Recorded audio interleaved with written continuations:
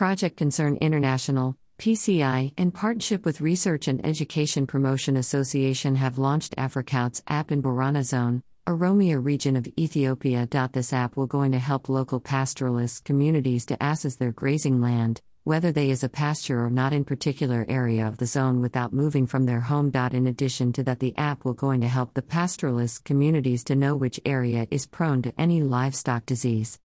The app have been in use to date by different pastoralists in Tanzania and Kenya, and this was their first launch in Ethiopia.